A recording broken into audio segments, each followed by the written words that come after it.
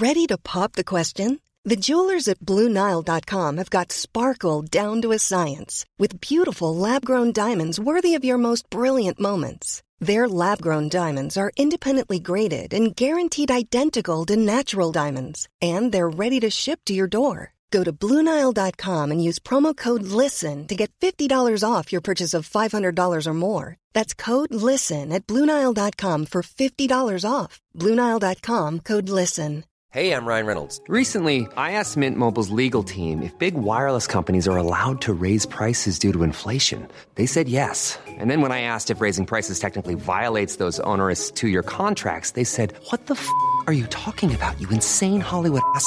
So to recap, we're cutting the price of Mint Unlimited from $30 a month to just $15 a month. Give it a try at mintmobile.com/switch. $45 up front for 3 months plus taxes and fees. Promo rate for new customers for limited time. Unlimited more than 40 gigabytes per month. Slows full terms at mintmobile.com.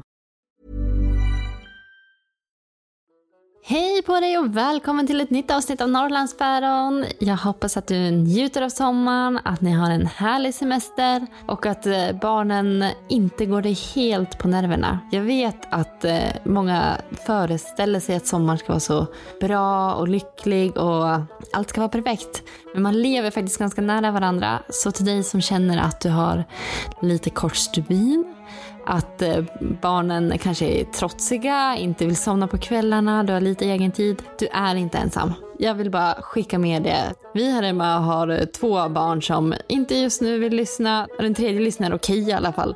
Men ja, det är inte alltid lätt. Så ta hand om dig i sommar. Behöver du snacka med någon, hoppa in i våran grupp på Facebook. Söker du på Norrlandspäron så kommer du hitta den. Det här avsnittet har jag med mig Jenny Kjellberg. Och Jenny och jag, vi kommer prata om hennes verklighet och hennes bakgrund. Hon har gått igenom en förlossningsdepression som hon tack och lov fick väldigt bra hjälp med och tog sig ur ganska fort. Men vi pratar om hur det är när man sitter där med en nyfödd och känner att man inte kan eller vill ta hand om sitt barn. Vi pratar också om hennes hjärtsjukdom som hon inte visste om att hon hade, men som idag gör att hon fick operera in en pacemaker. Och det i sin tur utlöste nästa depression som var så djup så att hon har varit inlagd på psyket. Så vi pratar om det här med skuldkänslor, att inte känna att man orkar eller räcker till som förälder.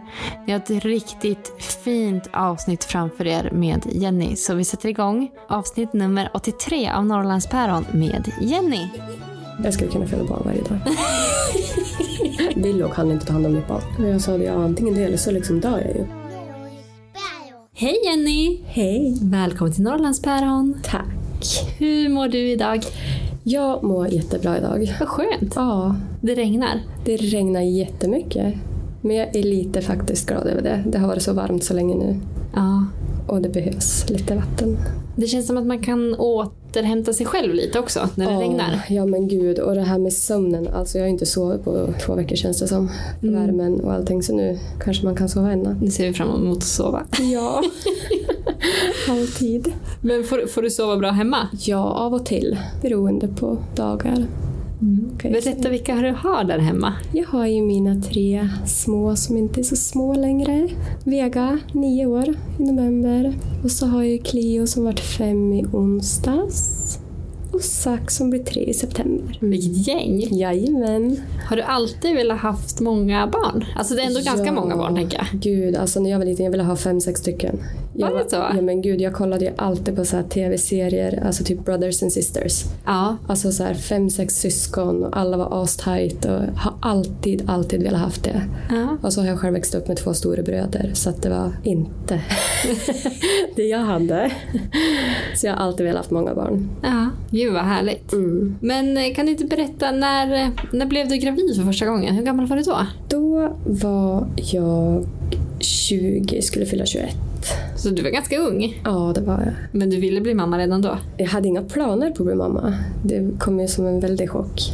Men det var så självklart när det väl plussade. Hur reagerade du när du plussade? Alltså shit. Ja, hur reagerade jag? Jag hamnade i chock, tror jag. Jag stod mest bara och stirrade på den där plusstickan hur länge som helst. Och sen grät jag och skrattade och grät och vart nervös och fick ångest. Och alla känslor på samma gång. Ja. Hur tog din familj det? Att du fick Min mamma sa ordagrant, du hade väl kunnat förlovat dig istället. Så ja, det är sant. Och pappa, vad sa pappa? Han sa väl inte så mycket. Alltså det var så sjukt när vi berättade för pappa och mina bröder. För då var vi på whiskyprovning. Och jag dricker inte whisky i vanliga fall. Alls. Men så var vi dit och skulle jag så här, ja men jag får väl smaka då för att man är där. Och så var det så här, nej men jag kan inte göra det för jag är gravid. Pappa bara, men du måste ju smaka i alla fall. Bara, nej, alltså jag måste ju berätta. Ja. Så det var ju det, bara, nej men alltså jag är ju med barn. Och jag trodde ju på riktigt att min pappa skulle få en hjärtinfarkt och dö där och då. Alltså han satt ju bara och stirrade. Och mina bröder bara satt och askarva. Och det var så sjukt. Ja, det blev bra till slut. Men vilket roligt minne ändå. Ja, det var jättekul. Alltså hela den dagen är jag så fast etsat så att det är så här, ja, så sjukt. Det var roligt. Ja. Men hur var det, eftersom det inte var planerat att bli gravid, hade du börjat tänka några tankar på hur det skulle vara att vara mamma då, när du fick det här beskedet? Vad såg du framför dig? Alltså just då hade jag inga liksom så här mamma- eller familjetankar alls. Utan det var ju mer, jag försökte typ fokusera på bara vara gravid. För att jag mådde ju så dåligt från första början. Du gjorde det? Ja, alltså, på vilket sätt då? Ja, men jag spydde ju konstant. Alltså jag kunde inte äta, jag kunde inte sova. Jag hade foglossning och jag fick en cysta på äggstocken som sprack. Så jag hade ju magsmärtor och fick jag åka fram och tillbaka till sjukhuset. Och det var så, det var kaos. Och det var ju bara värre och värre känns det som. Nej men fy! Ja, men ja. Du tog dig igenom det? Det gjorde jag. Såg du fram emot förlossningen då? Ja, det gjorde jag. Eller först var jag livrädd. Först sa jag det, jag kommer inte föda vaginalt. Aldrig i mitt liv. Jag ska ha kejsarsnitt. Finns inte en chans i världen att jag kommer föda vanligt. Varför var du så rädd? Eller vad var du rädd för?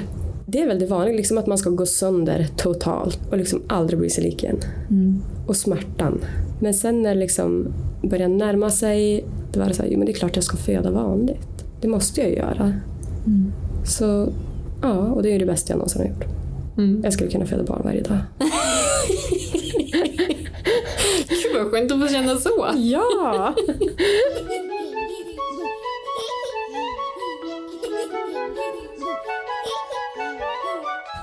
Men du berättade också för mig förut att du fick mycket kommentarer om din kropp när du var gravid. Ja, gud. Hur påverkade det dig och vad fick du höra?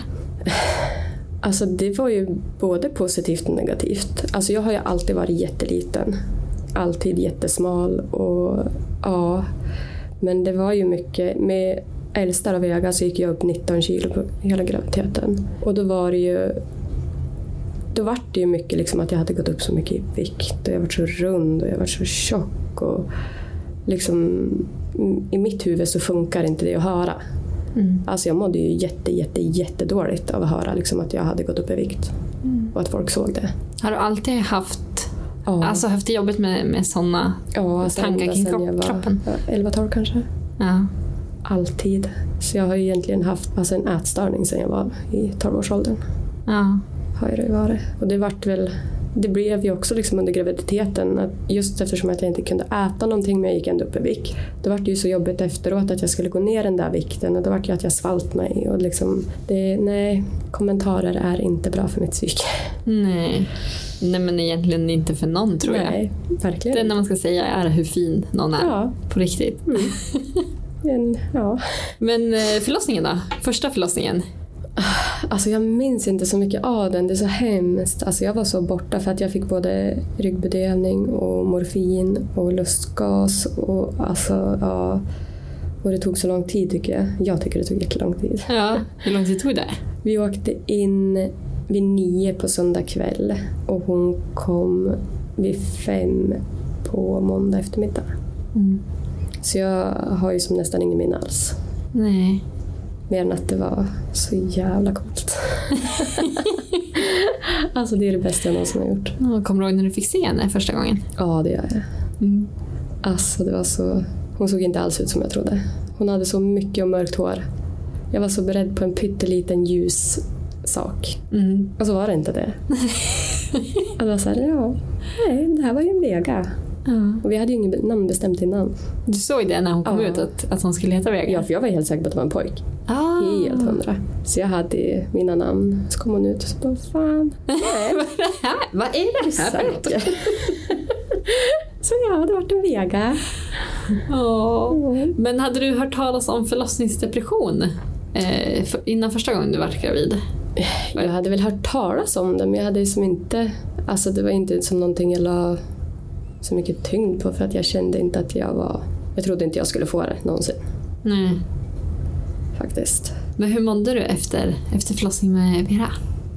Då mådde jag jättebra. Alltså då var jag på rosa moln. Alltså det var så mysigt allting. Vi hade ju världens bästa föräldragrupp. Vi var ju jämt med varandra. Vi gjorde ju allt tillsammans. Gud vad härligt. Ja, det där kan ju verkligen skilja sig så mycket. Gud, jag tror jag kan vara 7-8 pers.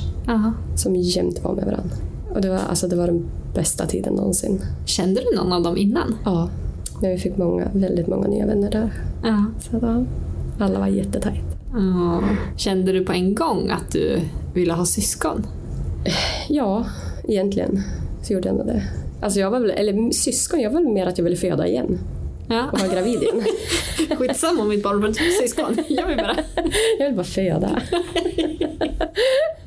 Men det har jag alltid sagt. Jag skulle kunna bli surrogatmamma bara för att föda barn. Ja, det är häftigt. Gud. Ja.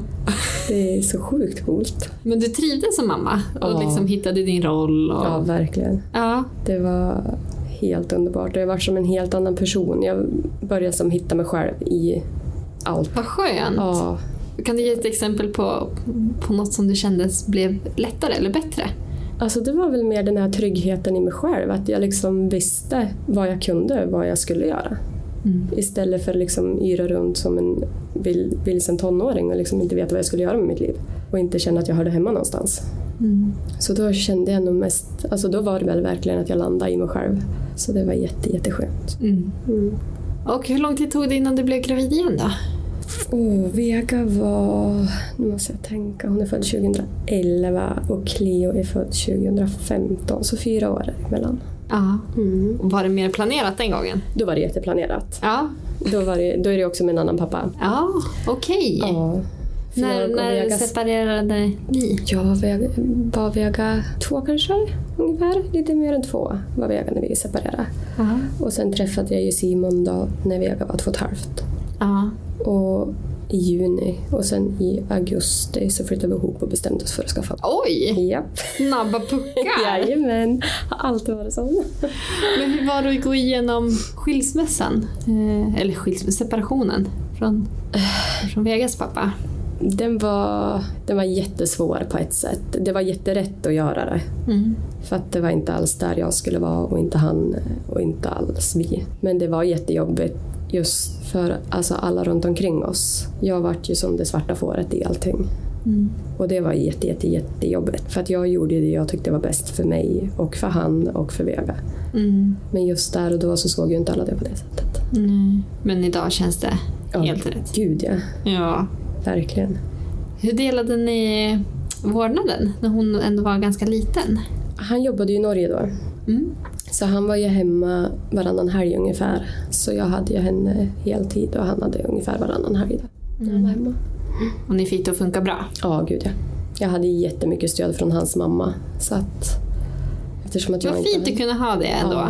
Ja, men hon har alltid varit hur bra som helst. Jättebra stöd och alltid funnits där för oss. Så att...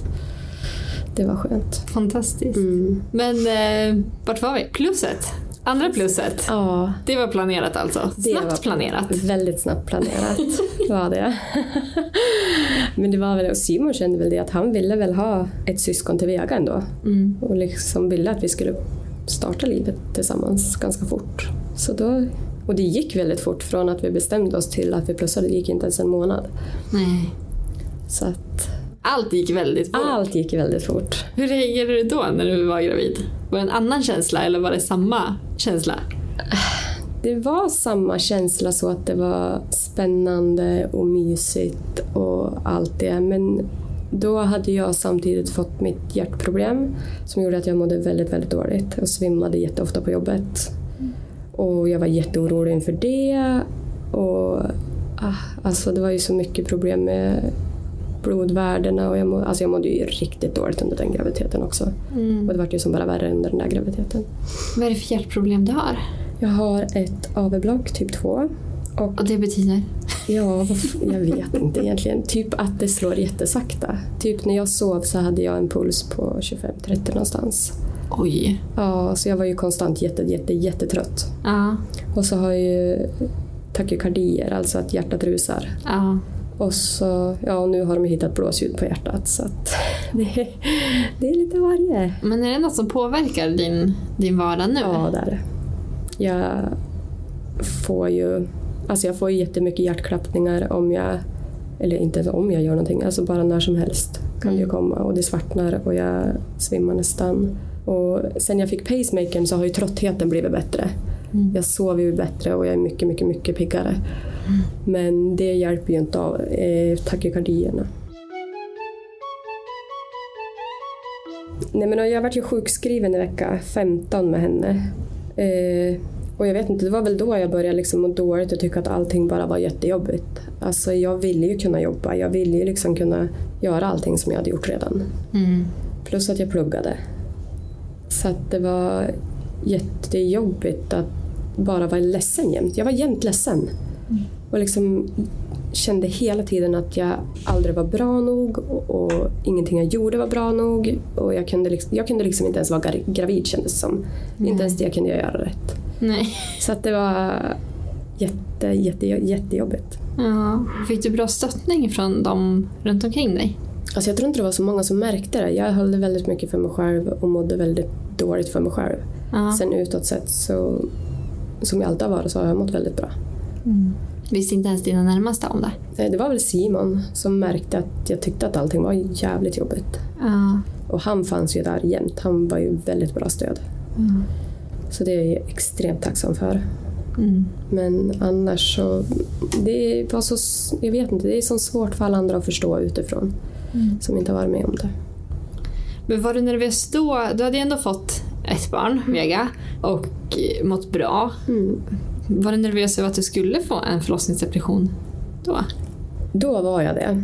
Då var jag jättenervös för det. För att jag kände att det var på gång. Men jag ville inte erkänna det för mig själv. Nej.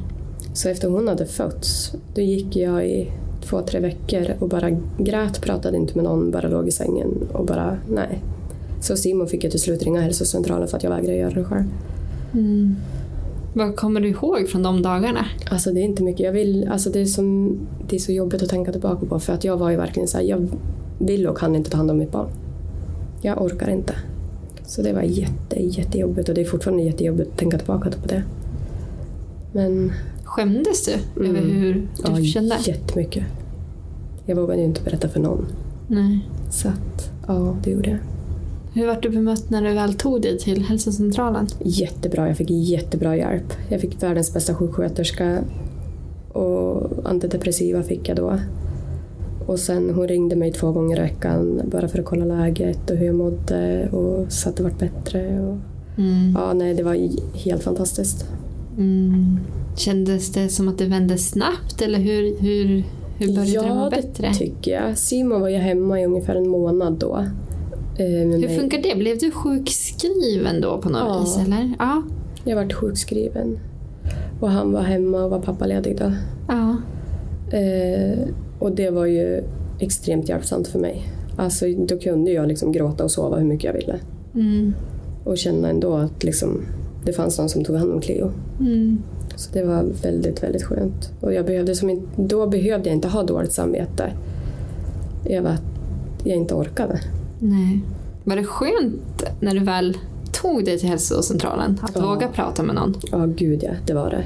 Det är det bästa jag någonsin har gjort. Jag hade nog inte varit den jag hade varit idag om jag inte hade gjort det då. Nej.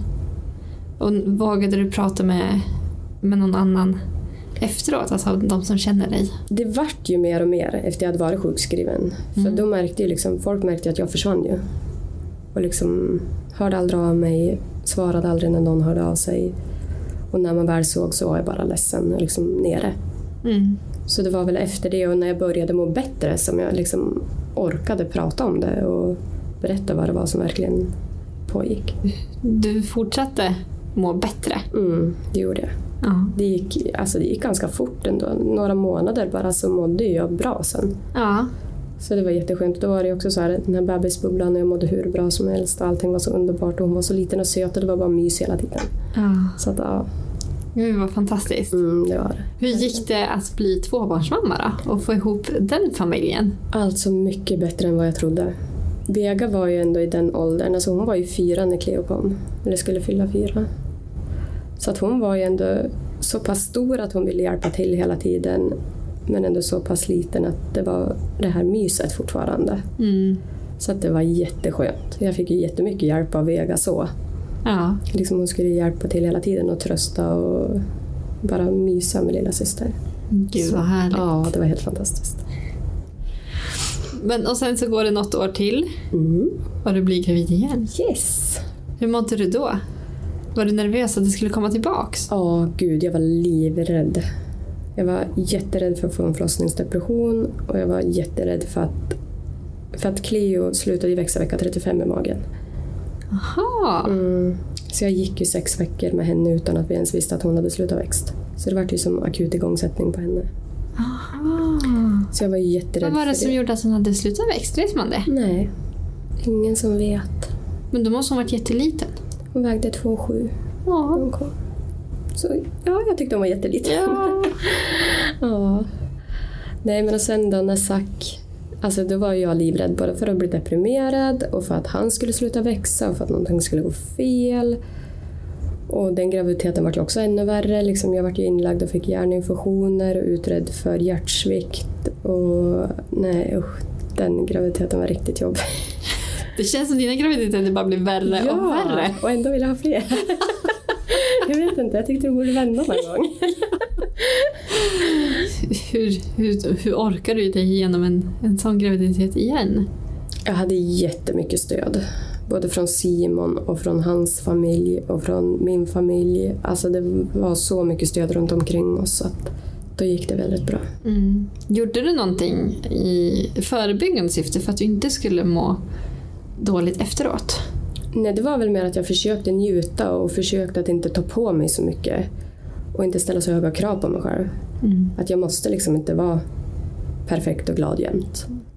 Utan jag kan vara trött och må skitdåligt och behöva liksom ligga inne på sjukhuset i 2 dagar. Utan att ha dåligt samvete. Så att jag tror att det gjorde jättemycket. Det känns som då så är man själv som också sätter de här orimligt höga kraven. Ja, gud ja. Det var ingen annan som ställde dem på mig. Nej. Det var ju bara jag själv. Ja. Så. Men Zack, gick allting bra med han? Ja, det gjorde. Han fortsatte växa? Han fortsatte växa. Ja. Men vi satte ju igång ungefär 2 veckor innan med han också. Så han vägde ju 2,9 när han kom, så han var ju också ganska liten. Men det gick jättebra. Gjorde det. Då mådde jag ju hur bra som helst. Ja. Då var ju mitt liv komplett. Ryan Reynolds here from Mint Mobile. With the price of just about everything going up during inflation, we thought we'd bring our prices down. So to help us, we brought in a reverse auctioneer, which is apparently a thing. Mint Mobile Unlimited Premium Wireless. How to get 30, 30, bit to get 30, bit to get 20, 20, 20, bit to get 20, 20, bit to get 15, 15, 15, 15, just $15 a month? Sold! Give it a try at mintmobile.com/switch. $45 up front for 3 months plus taxes and fees. Promo rate for new customers for limited time. Unlimited more than 40 gigabytes per month. Slows full terms at mintmobile.com. There's never been a faster or easier way to start your weight loss journey than with PlushCare. PlushCare accepts most insurance plans and gives you online access to board-certified physicians who can prescribe FDA-approved weight loss medications like Wegovy and Zepbound for those who qualify. Take charge of your health and speak with a board-certified physician about a weight loss plan that's right for you. Get started today at plushcare.com/weightloss. That's plushcare.com/weightloss. plushcare.com/weightloss. Imagine the softest sheets you've ever felt. Now imagine them getting even softer over time. That's what you'll feel with Boll & Branch's organic cotton sheets. In a recent customer survey, 96% replied that Boll & Branch sheets get softer with every wash. Start getting your best night's sleep in these sheets that get softer and softer for years to come. Try their sheets with a 30-night guarantee. Plus, get 15% off your first order at bollandbranch.com. Code BUTTERY. Exclusions apply. See site for details.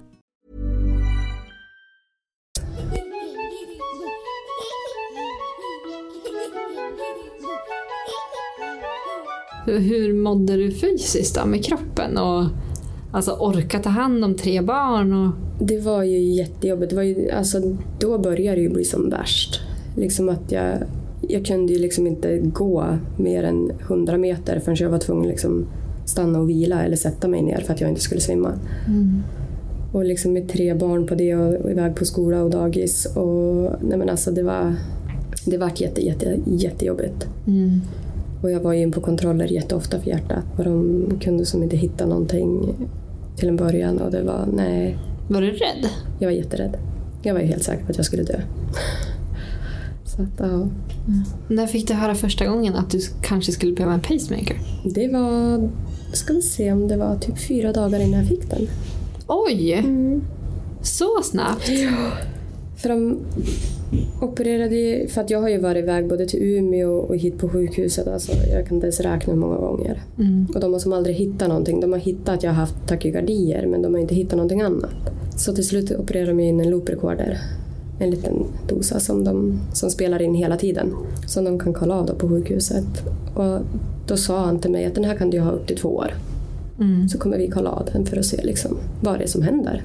Och efter 2 veckor så ringer sjuksköterskan eller pace-sköterskan på här i Östersund och säger det att vi har hittat avbråck. Vi bokar in dig för operation för pacemaker på torsdag. Så de där 2 åren var 2 veckor? Japp. Oj. Så det var bara lite, då hamnar man i chock. Ja, hur kändes det att höra och hann du förstå vad som hände? Nej, gud. Alltså, på ett sätt så var det jätteskönt att de hade hittat någonting. För att jag hade ju kämpat liksom i 7 år med att få dem att fatta att det är någonting som är fel. Så det var ju jätteskönt. Och att de skulle kunna göra någonting åt det. Men samtidigt så var jag ju livrädd. För det var så här, det är någonting allvarligt fel. Ja, men när man hör pacemaker så tänker jag i alla fall på äldre människor också. Jag tänker absolut inte på någon som är under 30. Nej. Eller under 40. Alltså så här. Nej, så jag var ju riktigt rädd. Men det gick ju bra. Ja, hur var operationen? Alltså jag minns den knappt. Så det gick nog bra. Det är nog ett bra tecken, tänkte jag säga. Man inte kommer ihåg. Nej, men det gick fort och bra. Ja. Det var väl först efteråt som jag fick så här blodtrycksfall och mådde jättedåligt och hade jätteont i bröstet i ett dygn typ. Men sen har det varit bra. Ja. Kände du effekt snabbt av det? Att det hjälpte? Ja, alltså jag har ju varit tvungen att ändra inställningar på den varannan månad sedan jag fick den. Ja. För att det har ju varit så mycket med allt annat med hjärtat. Men gud, det har blivit mycket bättre. Väldigt fort varit det mycket bättre. Och hur mådde du psykiskt efter allt det här? Ungefär en månad efter jag fick min pacemaker så var ju jag jättedeprimerad. Alltså jag fick sån jävla ångest. Jag hade konstant ångest och bara grät.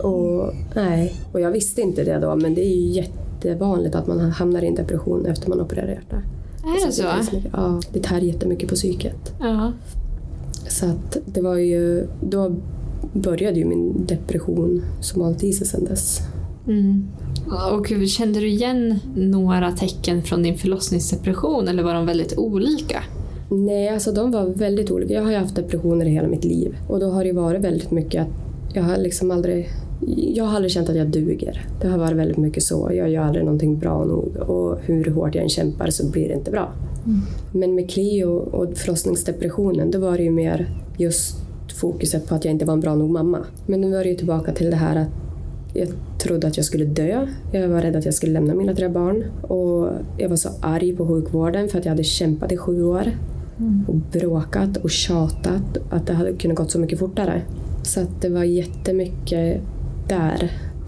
Jag var så jävla trött på att bråka och kämpa. Och hur var dagarna då? När du mådde dåligt? Alltså jag jobbade ju heltid. Så det gick ju bra så. Men det var ju på kvällarna. Så jag hade ju så kvällsångest. Så typ direkt jag kom hem från jobbet så var jag helt färdig. Jag orkade liksom inte laga mat. Jag orkade inte ta hand om barnen. Jag ville bara sova och gråta. Det var jättehemskt. Hur såg Simon att det var någonting med dig? Ja, gud. Han märkte jätteväl att det var någonting som inte var bra. Och det var väl då, för det var ju i januari där jag kom och sen i februari så ville jag ta ut skilsmässa. Så att det var ju kaos. Varför ville du det? Alltså jag vet inte. Jag kände att jag inte dög. Det var liksom, jag kände att Simon förtjänade mer. Och jag kunde liksom inte vara kvar i någonting där jag kände att jag gav allt. Men det liksom, Jag vet inte, det var inte så att det var han som inte tyckte att jag dög, utan det var mer jag själv. Som inte liksom kunde vara den han förtjänade. Hur reagerade han när du berättade att du ville skilja dig? Han var helt förstörd. Gud, han var jätteledsen, jättesårad, jättearg. Alltså det var väl alla känslor på en gång. Så det var jättejobbigt. Förstod du då att du ville det på grund av hur du mådde? Nej, gud nej. Absolut inte. Nej. Hur gick veckorna efteråt då? Ja, alltså vi bodde ju i lag fortfarande då. Och sen efter ett tag så bestämde vi oss för att bo varannan vecka i huset. Så att vi hade barnen i huset där hela tiden. Och det gick väl bra så, men det var jättejobbigt att gå från liksom att ha en hel familj och ett hus och liksom allt sånt till att vara själv. Och känna att man har förstört den personen man älskar med hela världen. Förlåt. Ja, nej, så det var jättejobbigt. Och vi vart väl mer och mer osams under några veckor. Så att ja, så till slut så flyttade vi isär helt. När började du inse att du faktiskt mådde så pass dåligt så att du behövde hjälp? Det var ju när jag gick in i väggen i oktober. Det var liksom från en dag till en annan. Och jag satt liksom på jobbet och bara, nej, nu orkar inte jag mer. Och då... Du kommer ihåg den dagen? Ja, gud. Den stunden liksom? Ja. Jag satt liksom inne på kontoret och bara, nej. Och jag bara grät. Jag kände bara att nej, men alltså jag vill inget mer. Jag orkar inget mer. Vad gjorde du då? Som tur är så jobbade jag på psykiatrin då också. Så att jag hade ju världens bästa kollegor som hjälpte mig och ordnade en tid till mig hos en läkare där som jag fick träffa dagen efter. Och jag hade ju jättebra kontakt med en annan läkare som sa det att du måste läggas in för att kunna bryta det här. Och jag sa det, ja, antingen det eller så liksom dör jag ju. Hade du tankar på att du inte ville leva? Ja, gud. Gjorde du någonting för att gilla dig själv? Inte då. Gjorde inte det. Utan då var det ju mer så här effektivaste sättet att dö på. Nej, men då fick jag hjälp jättefort. Och så jag vart inlagd i Sundsvall bara 2 dagar efteråt. Hur var det? Hur är det att bli inlagd? Alltså, för mig var det jättekonstigt eftersom att jag åkte till Sundsvall. Jag kände ingen, jag visste inte hur de gjorde där.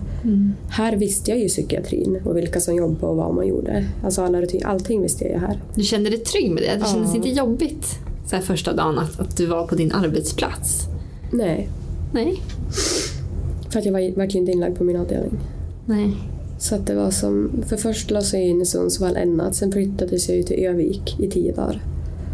Men där var det ju katastrof. Det var ju hemskt där uppe. Så att då skrev jag ut mig själv och pratade med min chef om att jag ville bli inlagd i stan. Så då fick jag bli inlagd på en annan avdelning här då. Var din familj, var alla medvetna om vad som hände och vart du var och hur du mådde? Nej, alltså jag tror det tog 2 veckor innan jag berättade för min familj att jag hade blivit inlagd. Alltså jag skämdes ju. Jättemycket. Varför skämdes du? Vad är det? Ja, det var väl mycket för det här. Alltså, som att det som jag säger hela tiden, att liksom psykisk ohälsa är så jävla tabu. Och man ska inte må dåligt, och speciellt inte om man jobbar med det. Det är ju jättesvårt att må psykiskt dåligt när man jobbar inom psykiatrin. Så att, men när jag väl lades in här i Östersund så fick jag ju världens bästa hjälp och världens bästa bemötande. Så då var det ju som att alla kan bli sjuk.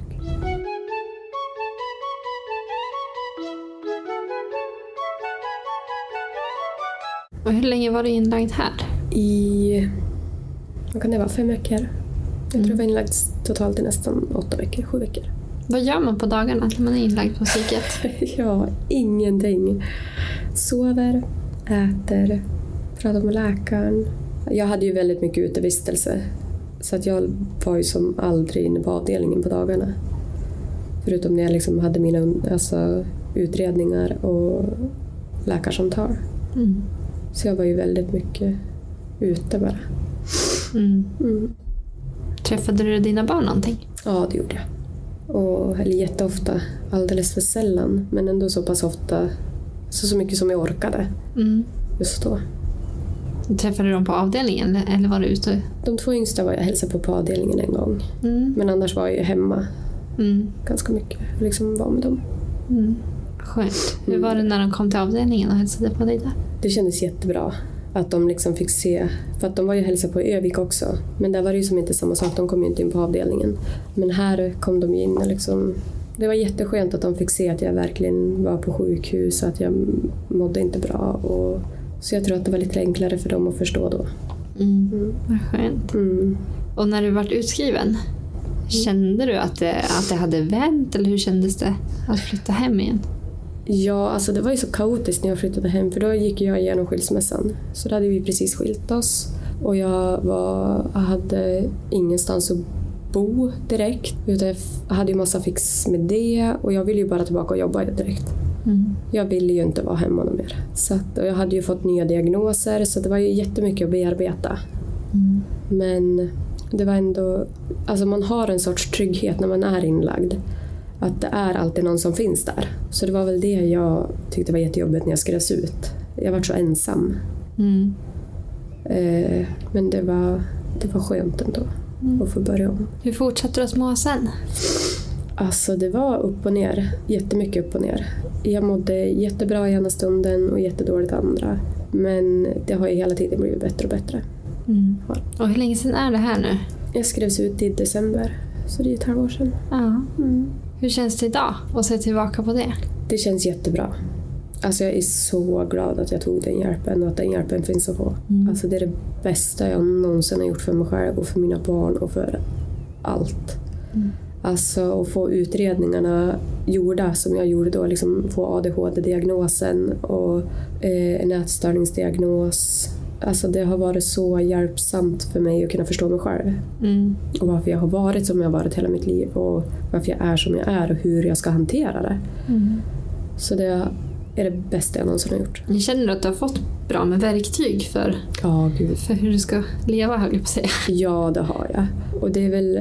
Alltså det är mycket psykiskt det där också. Liksom att jag vet att jag har den här ADHD-diagnosen. Och att det är den som har gjort att jag hela tiden bara har sprungit framåt. Jag har ju som aldrig bara stannat och slappnat av. Och njutit. Utan jag har ju bara varit på väg framåt hela tiden. Så det är väl skönt att förstå varför jag har varit sån.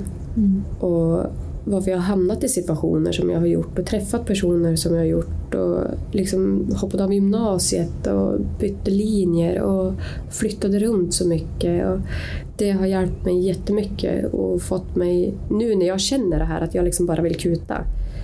Då kan jag liksom stanna upp och tänka efter och känna efter att det inte är det här som är det bästa. Det är jättehäftigt. Ja, det är så. Men alltså du lever ju med väldigt mycket. Du har en pacemaker, du har ADHD, du har en ätstörning. Hur är ditt liv idag? Det är jättebra. Jag mår jättebra idag. Alltså det har varit jättekämpigt under våren också med allt som har varit. Men nu har jag ju börjat jobba 100% igen. Jag har mina barn nästan varannan vecka. Jag har dem onsdag till måndag. Jag har jättebra läkarkontakter. Jättebra kontakt. Liksom. Alltså jag har så bra stöd runt omkring mig och både familj och vänner. Så att nu mår jag riktigt bra. Vad härligt. Ja, det är det. Är du rädd att det på något sätt ska påverka dina barn? Eller att de ska hamna i samma situation som dig? Men jag har hela tiden varit jättenoggrann och tydlig med att det är inget fel att må dåligt. Alla kan må dåligt. Det är ingenting man kan inte bestämma det själv. Och det är okej. Alltså det är ingenting man ska skämmas för. Och man måste våga prata och öppna upp sig. Så det är enda sättet att liksom få den hjälpen man behöver. Så att, ja. Så det har varit jättejobbigt. Och liksom, jag är ju rädd för att ADHD är ju genetiskt. Alltså det är mina barn, någon av mina barn kommer garanterat att få det. Och jag hoppas bara att jag kan vara det stödet och liksom finnas där under deras uppväxt och ge dem den hjälpen som jag aldrig fick. Så att, ja. Känner du att du har... Jag kan ju tänka mig att eftersom du har varit med om allt det här och vågar vara öppen med det, att det också hjälper dig i ditt arbete. Ja, men det gör det. Där du träffar jättemånga som också mår dåligt. Ja, alltså jag tycker att det har hjälpt mig jättemycket. Alltså det är ju väldigt delad syn på det där, kan jag säga. Men jag personligen tycker att det har gjort mig mycket bättre på mitt arbete. Och, liksom, och just förstå den här inneliggande tiden, hur man är som patient. Hur man blir behandlad och bemött och vad det är som händer när man är inlagd. För att man vet ju ingenting när man blir inlagd. Man har ju ingen koll på någonting. Nej. Och det är jätteviktigt med just bemötandet och liksom få information. Och det är väl en av sakerna som har gjort att jag gör mitt jobb mycket bättre idag än vad jag gjort innan. Varför tror du att det är så tabu fortfarande med det här med psykisk ohälsa? Alltså, jag vet inte. Jag tycker det är så jävla dumt bara. Varför ska folk inte få må dåligt? Det är väl just det där att folk ska inte må dåligt. Folk ska vara glad och må bra och vara lyckliga jämt. Man ska vara så jävla tacksam hela tiden. Och det är inte så jävla lätt att vara det jämt. Och när man mår dåligt och man har den pressen på sig att man hela tiden ska vara glad för att man har så mycket. Jag var gift och hade hus och barn. Jag hade ju allt. Det var så här, jag var så otacksam tyckte folk att jag mådde dåligt. Och det var ju ingenting jag valde. Så det kanske inte har med det att göra heller. Alltså, som sagt, för dig låg det ju massa annat i grund. Ja, och liksom, jag har ju egentligen mått dåligt sedan jag var barn. Och när man inte får den hjälpen från början, då är det klart att man går igenom saker i livet som blir jobbigare och jobbigare. Och jag har ju aldrig bearbetat någonting. Utan jag har ju bara fortsatt att sprunga. Så att det är klart att när man väl kraschar så kraschar man. Och då kommer allt. Finns det någonting som du önskar att de omkring dig skulle ha gjort? Eller något som de kanske gjorde som du kände så här, men det här var jättebra? Alltså jag önskar ju att de hade haft mer förståelse. Att jag var inte ute efter uppmärksamhet. Utan jag mådde verkligen dåligt. Jag ville ju dö. Och det märkte jag ju att de som aldrig har mått så dåligt eller gått igenom någonting sånt, de vet inte hur det är. Så liksom när jag vart inlagd och liksom fick min ADHD-diagnos och utmattningsdiagnosen och depressioner och ångestdiagnosen, så alltså det enda jag ville var att de skulle läsa på. För att alla är olika i, alltså bara för att 2 personer har ADHD betyder inte det samma sak alls. Nej. Men självklart så har man samma, alltså det är just det här hyperaktiva. Att man inte kan sitta still och man gör saker hela tiden. Man har ingen impulskontroll. Och det är väl sådana saker som jag önskar att de faktiskt hade läst på och kunnat förstå varför jag gjorde som jag gjorde eller mådde som jag mådde. Och det var mycket. Det är väl väldigt få som har gjort det. Och vad skulle du vilja säga till någon som kanske går igenom liknande, som mår dåligt eller får en diagnos, som har det tufft? Att det finns hjälp att få. Det finns så jävla bra hjälp att få. Och hur jobbet än är så måste man ta den hjälpen.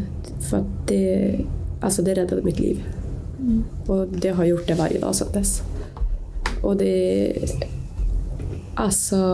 och det finns så mycket information och det finns så mycket hjälpsajter och hemsidor och organisationer och böcker. Alltså det är så viktigt att läsa på för att förstå sig själv också. Alltså jag har ju läst så otroligt mycket. Jag har ju pluggat psykiatri under tiden jag var inlagd för att liksom förstå mer. Och det är jätteviktigt att ha den informationen med sig och inte skämmas. Det är ingenting att skämmas för att man mår dåligt eller att man har en diagnos. Jag blir så jävla arg på att man ska behöva skämmas. Det är det som är värst. För det är väl det som gör att man inte söker hjälp, för att man skäms. Så ta den hjälpen som finns. För det är så jävla värt det.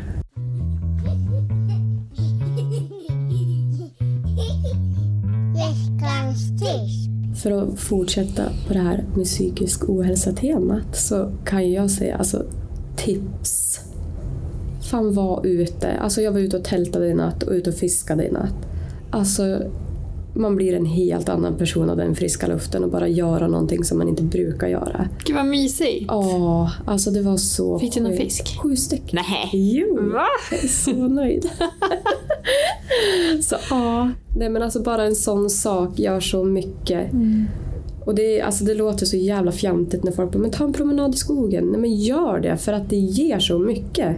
Naturen och friska luften och bara umgås med sådana du tycker om. Ja, men det är något helande med att vara i naturen. Gud.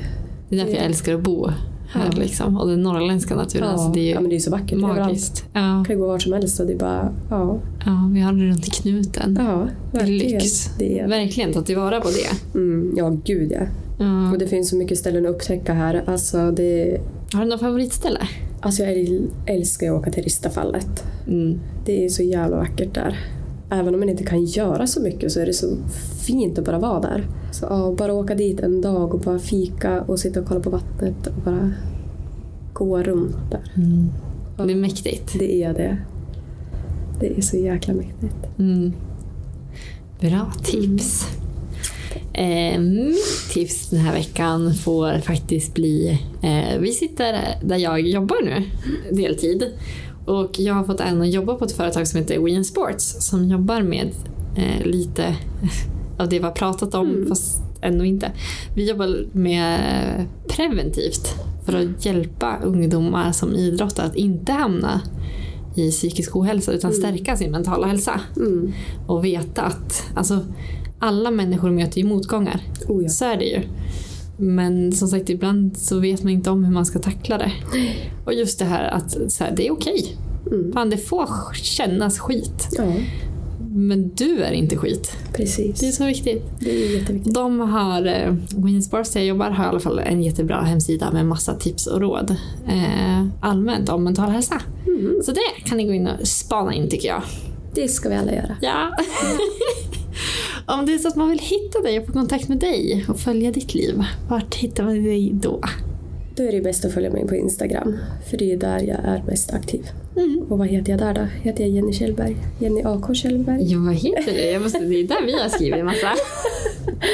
Jenny A.K. Kjellberg. Ja. Så jag lägger en länk här också till er. Det.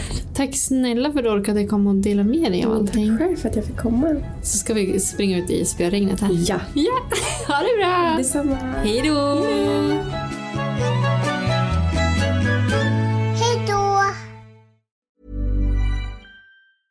Even when we're on a budget, we still deserve nice things. Quince is a place to scoop up stunning high-end goods for 50 to 80% less than similar brands. They have buttery soft cashmere sweaters starting at $50, luxurious Italian leather bags, and so much more. Plus, Quince only works with factories that use safe, ethical, and responsible manufacturing. Get the high-end goods you'll love without the high price tag with Quince. Go to quince.com/style for free shipping and 365-day returns. Hi, I'm Daniel, founder of Pretty Litter. Did you know cats tend to hide symptoms of sickness and pain? I learned this the hard way after losing my cat, Gingy. So I created Pretty Litter, a health monitoring litter that helps detect early signs of illness by changing colors, saving you money and potentially your cat's life. Pretty Litter is veterinarian developed, and it's the easiest way to keep tabs on your fur baby's health right at home. Go to prettylitter.com and use code ACAST for 20% off your first order and a free cat toy. Terms and conditions apply. See site for details.